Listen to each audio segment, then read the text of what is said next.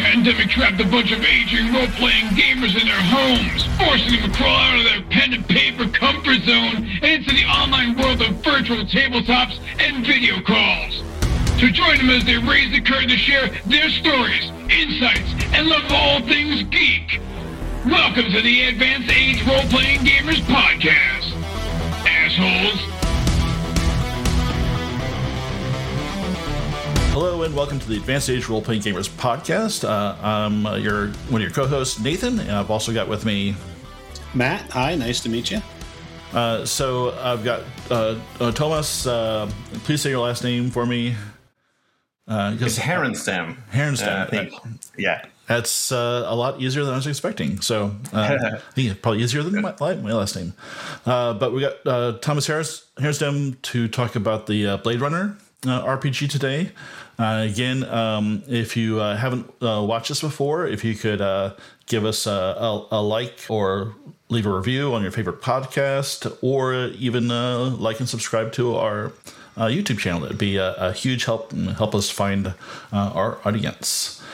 So, Thomas, I think I'll go ahead and get started, and maybe if you could talk about a bit about your role at Free League, and maybe dive into how you started gaming. Sure. Yeah. I'm one of the founding members of Free League. We were 4 people starting out. We founded the company about 10 years ago, a little over 10 years ago, actually.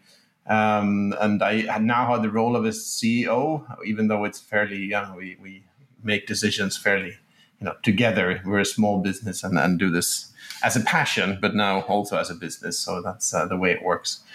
I started playing tabletop RPGs way back in the 80s. It was a big thing, I guess, everywhere, but also in Sweden, where I'm from. Back then, there was a bunch of Swedish RPGs coming out. Back then, they were, of course, heavily inspired by the American games that came before. A guy who had been to the US, I think he did some work as an intern for Chaosium or something in the early 80s. He came back to Stockholm and founded a game publisher, and he started publishing RPGs in Swedish in Sweden, and that's kind of caught on here, and pretty much everybody played it, or at least it was a big thing. And I was right in that generation. I was born in the mid 70s. I was a young teenager in the mid 80s, so that was kind of that took me by storm, and it didn't quite ever go away. So I've been with it ever since in one way or another, even though certain periods of my life I've played less and other periods more. So yeah, around 10, 15 years ago, I kind of, after having been away from RPGs for a while, I kind of got back in, and then also started doing some writing and freelancing and small stuff for fun. And that's where I also met the other 3 people who ended up founding Free League. We were just a bunch of freelancers doing, writing things for fun for other games. And we took over a bigger project, and that's when we decided to start the company, but it was still very small scale, still very much a hobby thing. It's something we did in our free time and weekends and so on.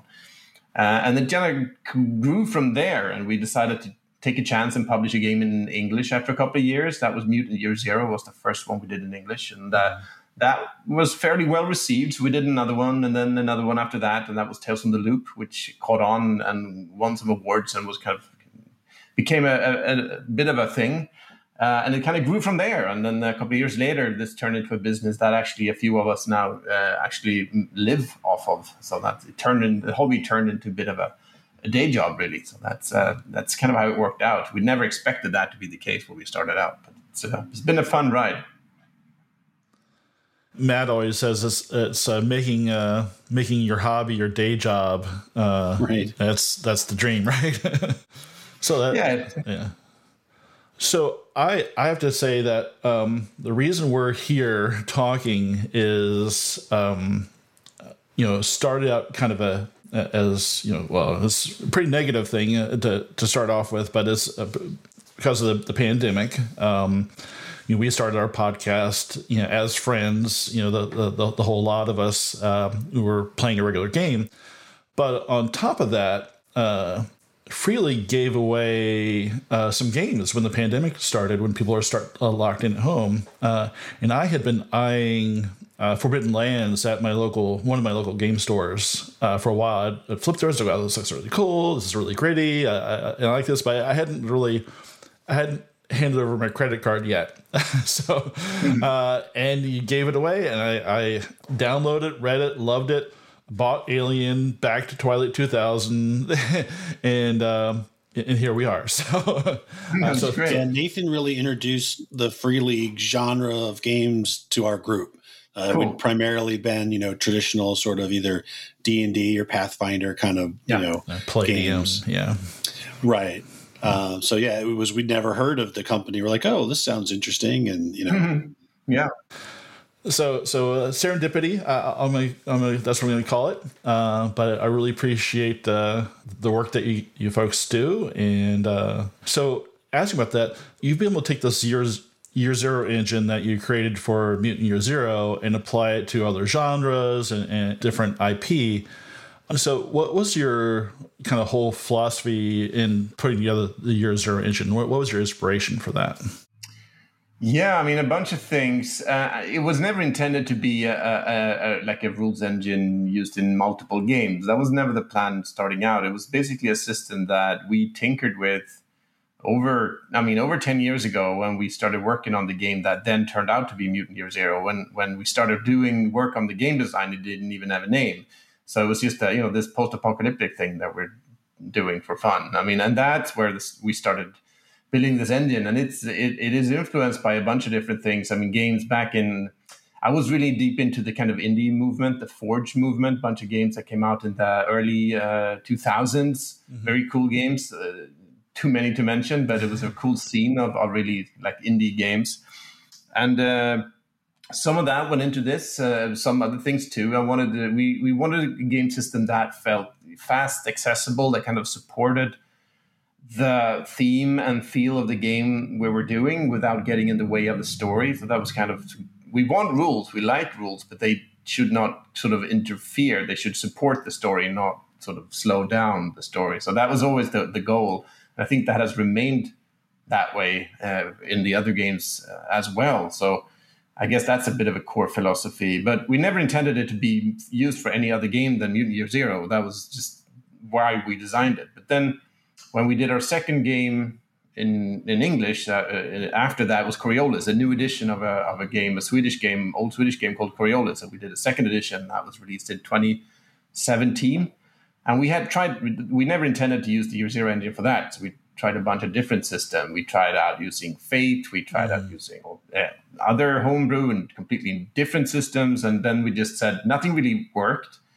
So then we just said, well, maybe just try the same system that we used in Mutant Year Zero. Just see if that works. I mean, we just got fed up with trying different things and it didn't really work.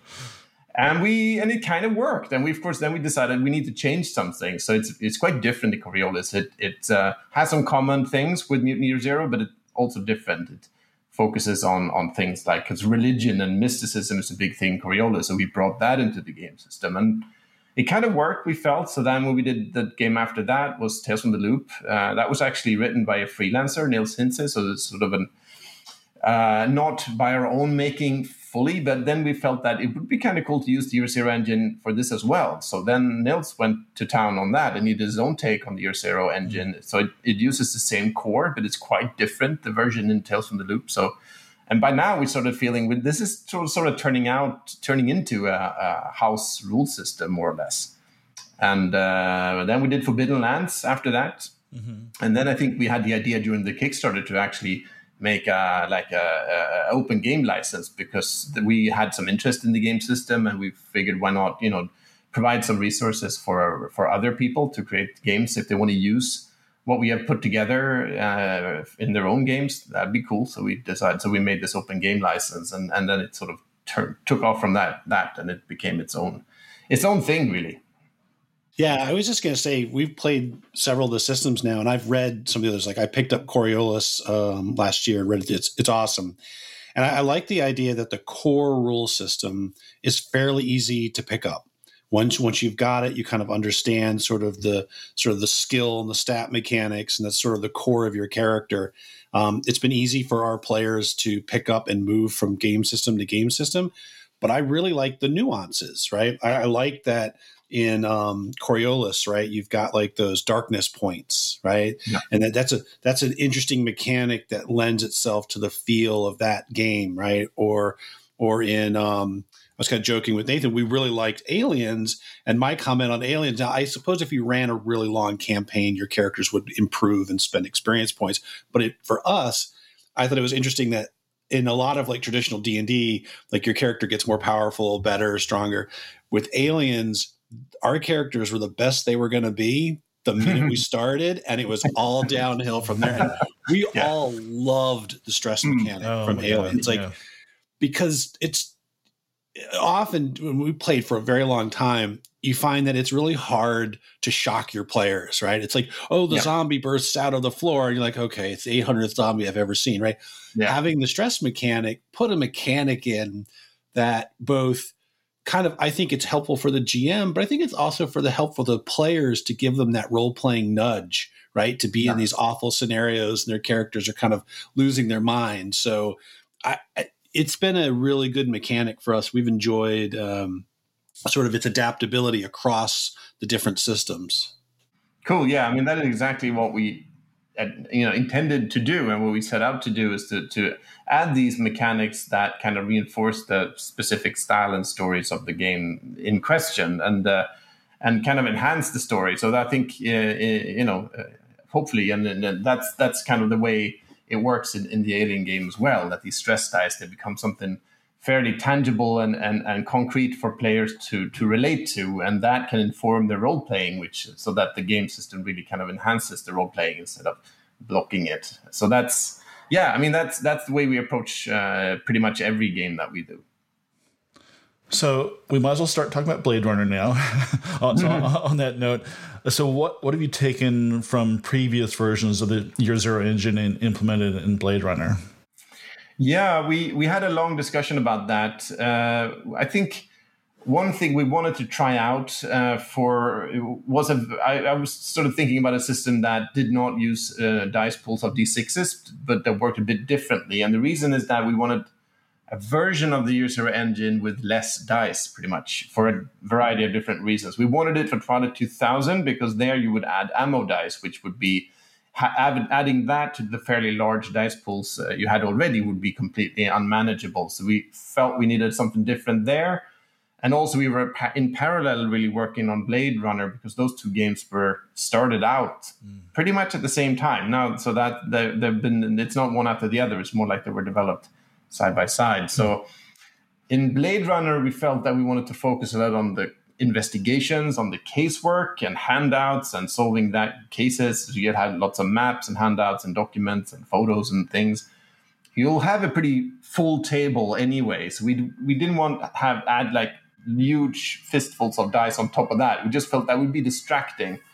Yeah, so also you have the character development in Blade Runner, that you will be focusing quite a bit on the individual characters. And we felt that with all that going on, having a fairly busy table with lots of dice would kind of distract a little bit. So we wanted something slimmer, a robust system, but fairly rules light, that kind of supports the story, but goes a little bit into the background. So it's fairly scaled down, fairly slim system for Blade Runner. And that's why we wanted to try out this version that uses typically only 2 dice instead of rolling large dice pools. And I think it's doing what we set out for it to do, but it's going to be interesting to see how all of the backers react to it once we manage to get the full PDF and everything into their hands. So that's it's an exciting time to see how people will respond to it.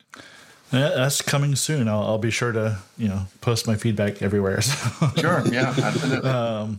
So that's what you've taken from previous versions. What are some of the new elements you've added to make this the investigative story that you're going for? Yeah, I mean, I think the most obvious thing is that we it's 2 dice instead of a number of a pool of D6s. We're also doing actually critical hits a bit differently this time. That works a bit. Each game, each sort of weapon has a crit die that you roll. So that works a bit differently than in other games.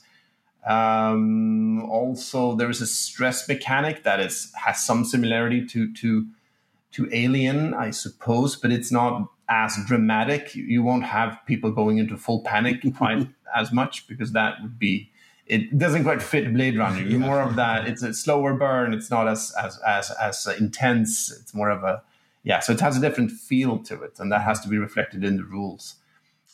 Something we have added, a fairly large subsystem that is not in any other Year Zero game, is chase rules, both for foot chases, car chases, and even aerial chases with these cool spinner vehicles. So to have we have chase maneuvers and chase obstacles. It's using cards or random rolls on the table. You can kind of generate an obstacle course that you sort of have to navigate when you run a chase.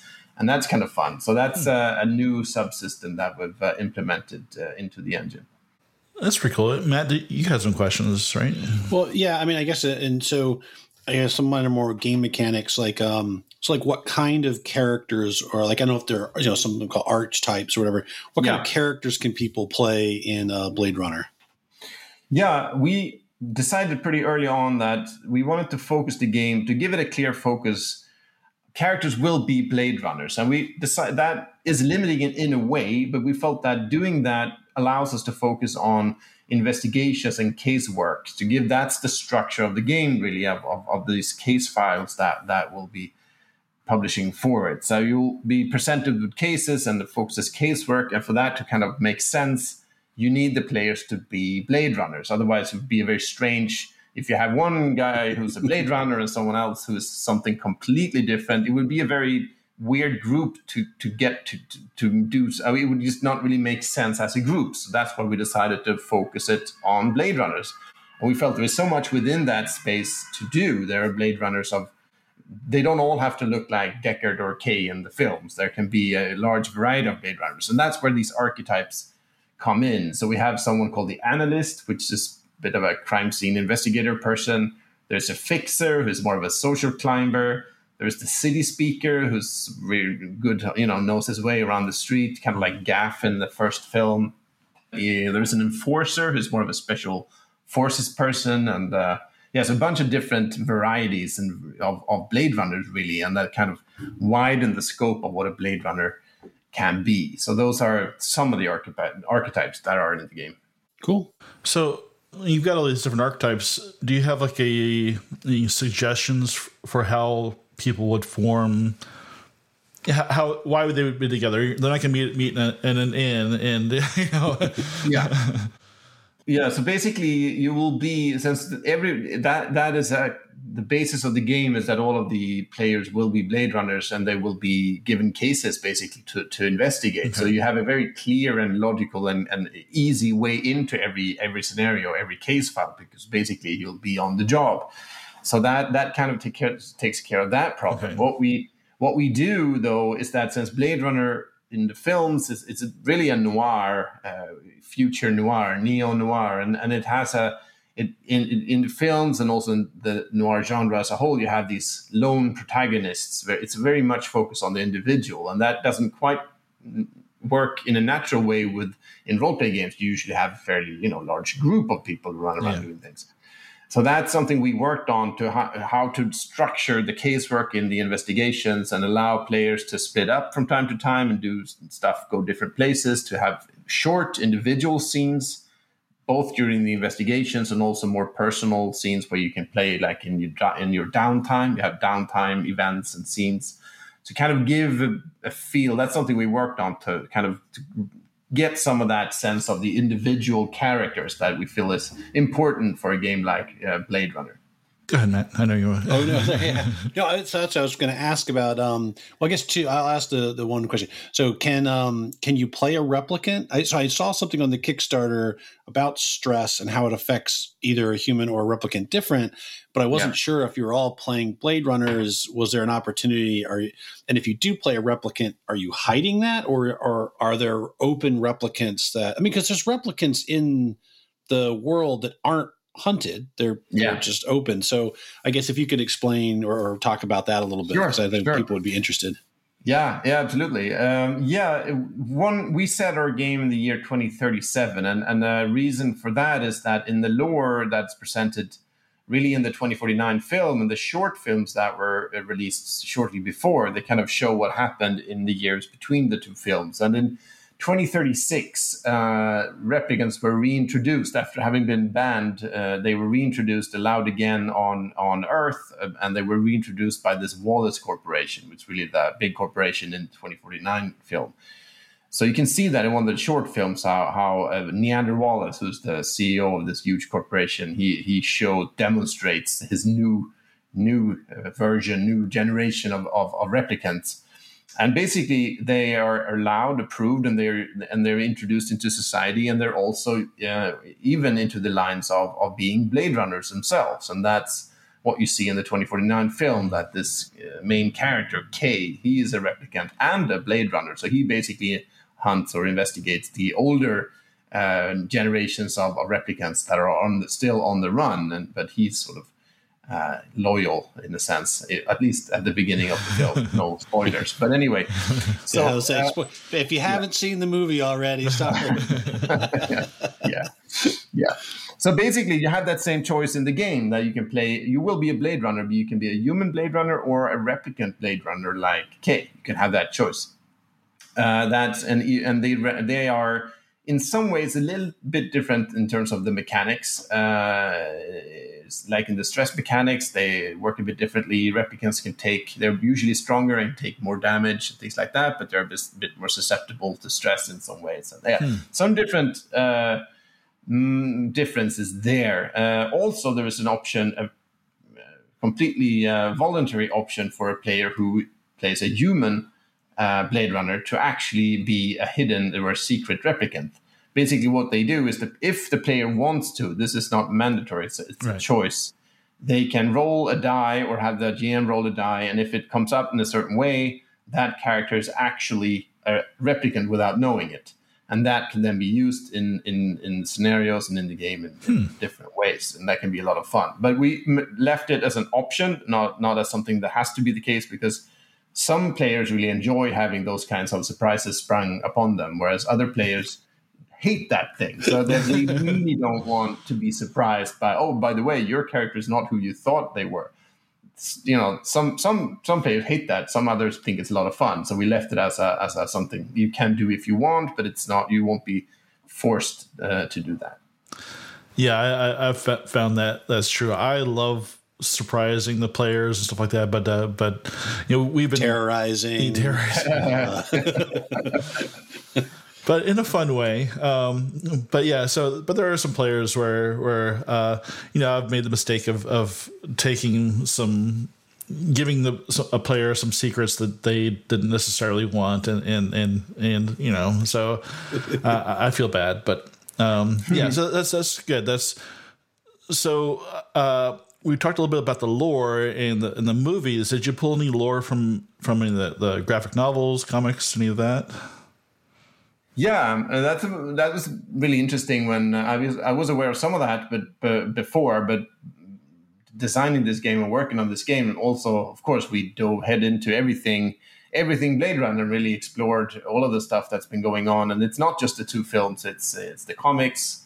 There is the recent anime. There are various video games, and that's really cool to see, and how that kind of ties the universe, expands the universe, and ties it together. So we really wanted to use these sources and tie them together to create like a cohesive whole that makes sense, and so that we don't contradict anything that is said anywhere else, and contribute to creating this universe. So that's really been a big part of designing the game, and that's I should be completely that's not mostly not my job. I've done most of the rules bits and the overall project management and so on, but we have a setting writer his name is Joe Lefavi, and he's been doing most of the setting work, so that all the credit for that should go to him. Yeah, he was the gentleman on the Victory Condition Gaming stream. Yeah, right. Yeah, we did. Exactly. Yeah, he was on a stream that we did with Doug a while back. Yeah. He was very, very excited. I enjoyed that yes, whole... he is. He's an energetic guy. Yeah, so if you haven't watched that, you should go watch that after you watch this. So tying into that, I noticed that Titan Publishing is publishing some new Blade Runner comics, and since you've already kind of collaborated with them on the Alien side, are you working on collaborating with them on the Blade Runner side? We're in touch with them a little bit. We're not working very super, closely on the details on their comic, but we do talk, and so we'll probably continue to do that going forward also, because they made the comics that were set in 2019, and then another series that was set in 2029. So it's approaching, our date. So so definitely we definitely had a close look at what they did. Some of the stuff that happens in the comic, no spoilers again, but that, of course, we included in the world description of the RPG and so on. So that if you read the comics, you'll find things in the RPG that, that's, I know that because that, obviously happened. There are some big things happening in the comics. So that you'll probably see that in the RPG and also. So that we really want them to tie together and work together. Okay, beautiful. So we talked to Andrew Gaska about his work on Alien. He talked about the relationship a bit. So I kind of was poking around and I saw this. I wonder if there's a link there. So that's pretty cool. I like that whole collaboration from different mediums aspect of it. It really creates a much larger world that GMs can pull from. So I have one more question that I really wanted to ask. So in creating these case files, in your starter set, I'm sure you've got a lot of materials planned to give the GM for pre-designed case files. Do you have in the rules detailed description of how a GM who hasn't built an investigative type story, what they would need to build a good case file? Yeah, absolutely. We have some pretty solid tools for that in the core rule book. I think some of them were even unlocked as stretch goals. But so basically there's a big chapter for the game master, and that kind of details how a case file is structured in this game, how it works, the key components of it, how to put it together, basically. And also has a generator we can roll up at least the core of a case file. You can roll up what kind of case is it, what's the big twist, what are the main characters, which are the main locations, and you can rolling that up, you'll at least get a skeleton of a case file, and then you'll obviously need to embellish it a little bit and maybe make it tie it together and work on the details. But at least that generator can really help you get the core of a case file going. And then we felt that was important because this game is, some of our other games, they are very sandboxy, open world, and they can almost be played without any preparation. They're very, no low prep or even no prep games. And that's a lot of fun. This is a bit different though, because here you play investigations, so there kind of needs to be something to investigate. So this game is a little bit less improvisational and needs a bit of a preparedness before playing. So, and of course, we'll be developing and publishing finished official case files, but we just know there's so much creativity out there among players, and I think it's just a lot of fun to design your own case files, and we felt that is something we want to really encourage and contribute to. So we felt that it was really important for this game to have tools like that in the game. So that's something we worked on getting in there. So that's definitely a big part of the GM chapter in the core rulebook. Mm-hmm. So I was checking out the Kickstarter page, and although I don't have the same addiction that Nathan has to the problem that he has to Kickstarter, no, I did notice. So I mean, clearly overachieved with the expectations, and I just, as a general sort of, I don't know, this is sort of a question or statement. So you guys have been around for about 10 years. And in the short time that I've been exposed to your things, you've picked up things like The One Ring, right? Aliens, Blade Runner, Twilight 2000, which was a fairly iconic, you've got Tales from a whole series of these IPs that you guys have grabbed up. Is this sort of did this just happen, or was this the strategy? And if so, what are some what are some dream IPs that you guys still haven't gotten, but maybe you can actually talk about? Yeah. If you can talk about them.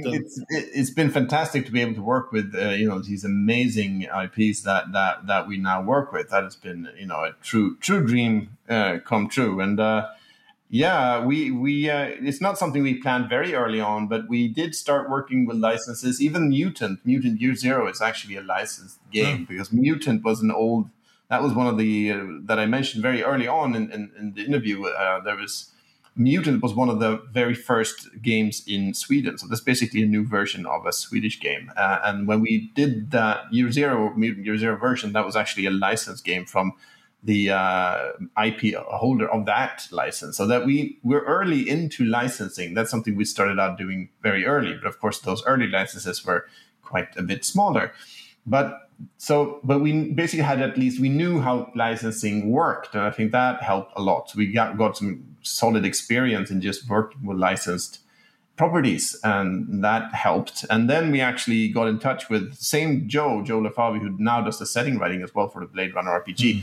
He also runs his company, Gen 1 Entertainment, and he has the right connections in the US and Hollywood to approach and pitch license owners for games, and that he's been in that field for a long time. And we actually got together with him about 4 or 5 years ago, and that led to us together pitching for both Alien and Blade Runner. So that's just been an amazing journey to be on, and having both of those games actually turning out to become a reality. So now we are in a place where we, of course, having gotten the opportunity to work on these amazing franchises that are true.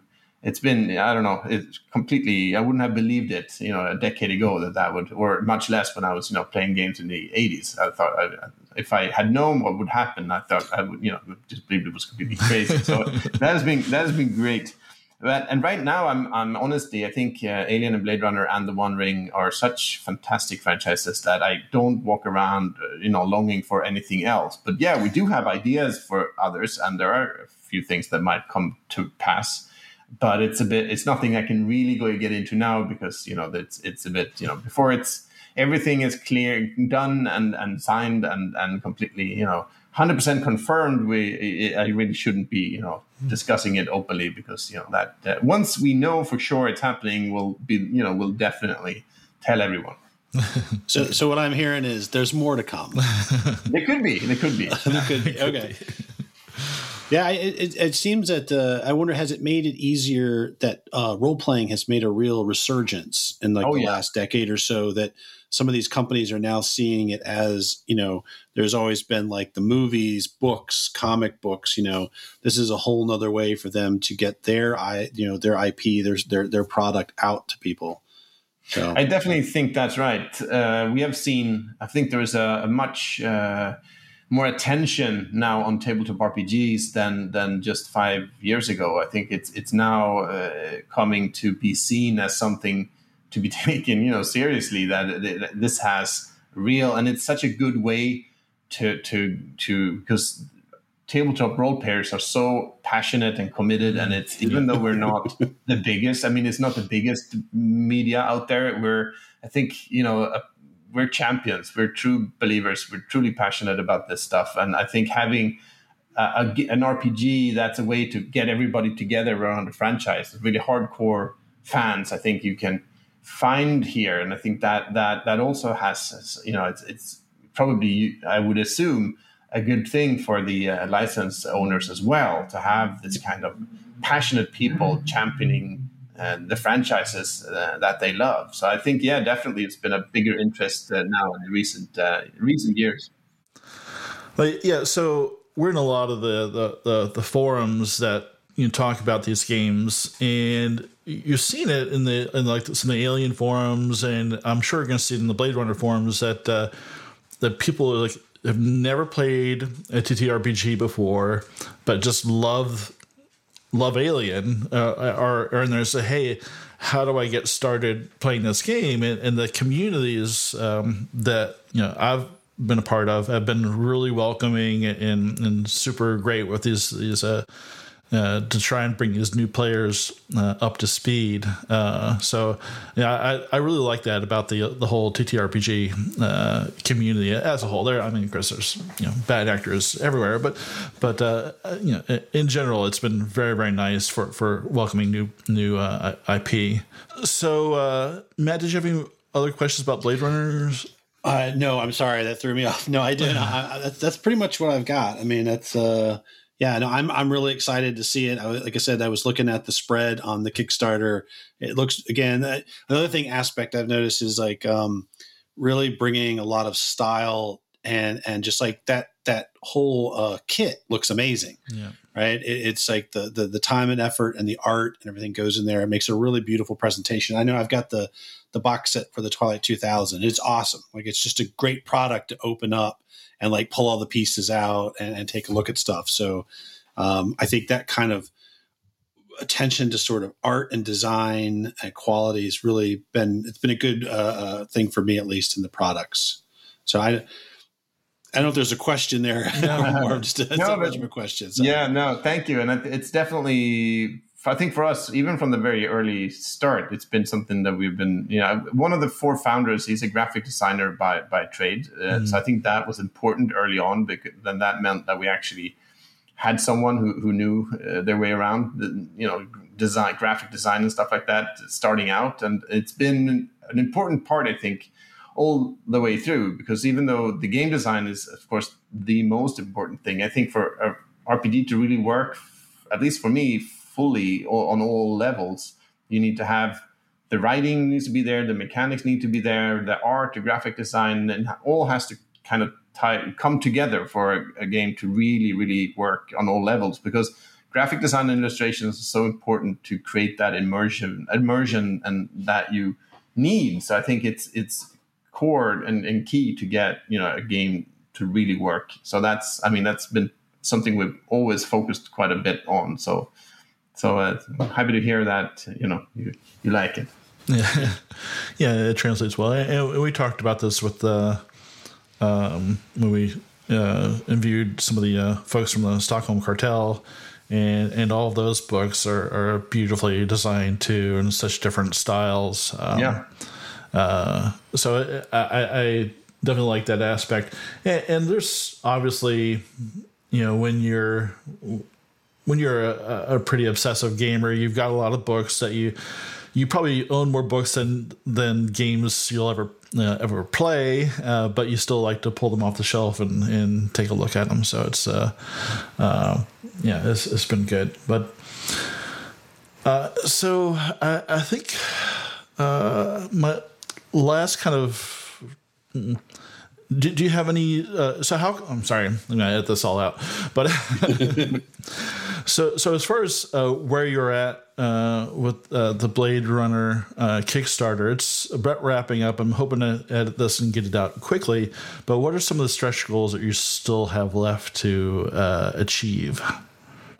Right. Yeah. One of the things we have left on the list right now at the when we're recording this, we're getting close to one, which is a case file map pack, and that's again when we discussed earlier that we want to support and help game masters design their own case files, and having this as a map pack, a digital map pack that will basically be a bunch of maps for a variety of locations that you can use to create your own case file. I think that will be immensely useful when you do that, because you can just pull out something that will work for the scenario that you're designing. So that's one thing.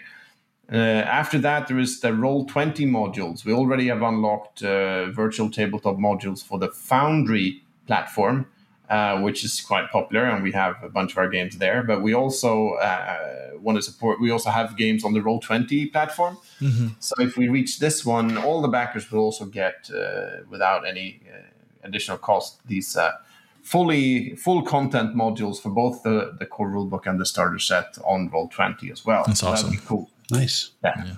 And finally, the last one we have lined up is like a PDF digital compilation of assets and informants, like characters you can also use in your own case files that kind of will provide information and clues to the Blade Runners, and they can also be easily introduced into your own case files. So that's also something we have coming up if we get that far. But it's it's going to be an interesting last 2 days now of the campaign and see how far we can get. So, how's your mood when you've done a lot of successful Kickstarters? So, how's your mood get as you're reaching that finish line? Is it anxious or excited or? No, it's always you might think that after, I think this is like we've done almost like 30 Kickstarters by now in the last, since we did the first one, it's about 7 years ago. Yeah. But it's always nerve-wracking, really, and it's and fun and crazy, and it's busy and it's intense. There's a lot of questions and a lot of comments and feedback, which is so we want to be there and on the comments page and reply to everything and be part of the conversation, because that's kind of the point of a Kickstarter, is to get that community feedback and the communication going. So it's a lot of fun, and then you never quite know. Even though we were quite confident that this one would do well, you never know what that actually means, and there's so many unknown factors going into this that it's always like diving from the deep end. It's never you're never too relaxed when you run a Kickstarter. So it's and now just to see how will we actually, what will the finish be like? You don't know. It's interesting and it's a bit nerve-wracking, but fun. And last question, I guess, is delivery. When is Blade Runner expected to deliver? Yeah, we hope to be able to share full PDFs with backers in a number of weeks after the Kickstarter ends. So fairly soon. There are a few things that we need to get done before we can do that, but pretty much we're in good shape. Then there's the matter of printing and shipping. And these days, there's a bit of a paper shortage all over the world, and shipping is a bit of a mess. So that means things that took 1 month before now take 2 or 3 months just to get paper or something like that. So that means it's a bit more uncertain, but we plan for and we have good hope to be able to ship out to backers before the end of the year and have also a general release even in stores before the holidays. So that's the plan. That's what we aim for and work for. Hopefully we'll get there. Yeah. Thank goodness for PDF. Yeah, that is a lot easier to send. I don't know what we would do with that. Yeah. I mean, we finished our whole Twilight 2000 actual play before the actual product shipped, so that was all done. Alpha and the later. It was super a lot of fun. But is there anything else? I don't have any other questions. Matt, do you have any other questions? No, that's about it. Thomas, do you have any final comments? No, I don't think so. I'm good. I'm happy. I don't think I have anything else. Well, I really appreciate you taking the time the last few days to come on this. This has been special. So, thanks a lot, and thanks for. I mean, we've really enjoyed the games as a group, and we look forward to it. Like Nathan said, we've got more than we'll ever be able to play. We just keep buying them. So much appreciated your time talking to us today. It's really it's interesting. Great, thanks. Yeah, you're welcome. And so, listeners, I hope to have this edited out soon. So, if you haven't checked out the Kickstarter, check it out. And they've got a lot of other great games too. You could check out. And don't forget to subscribe to our YouTube channel.